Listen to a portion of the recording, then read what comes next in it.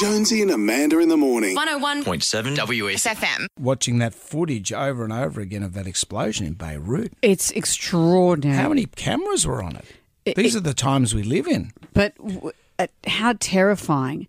I know that Donald Trump off the bat said there's been an attack when other people already knew by then it wasn't. It was just irresponsible storage of, is it ammonium nitrate? Ammonium nitrate. This was the same stuff that was used as a precursor for the Oklahoma bombing back in the 90s. So it's usually used for fertilizer, but the mining industry uses it for explosives. Well, it's a very versatile chemical, and if stored properly, it's okay. We've got a big storage of it in Newcastle, of ammonium nitrate.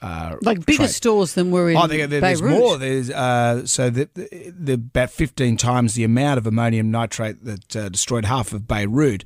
One guy said if it blew up in Newcastle, Sydney-siders would say, well, what was that? And they'd say, well, that was Newcastle. It's that bad. We'd feel it here.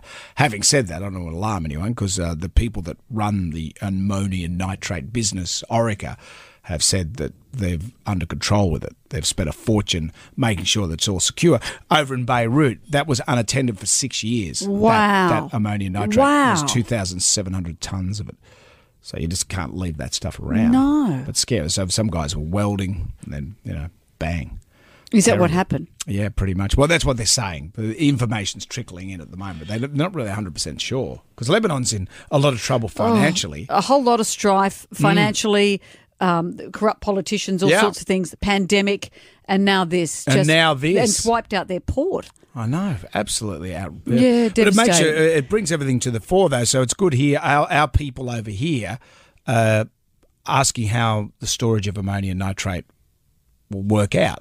So it's good that they're going to have a look at the stockpile and say, okay, well, we're okay. And reassure us that that's not going to happen here. Yeah, no one wants to be living next to an atomic bomb. No. Jonesy and Amanda In the morning. 101.7 WSFM.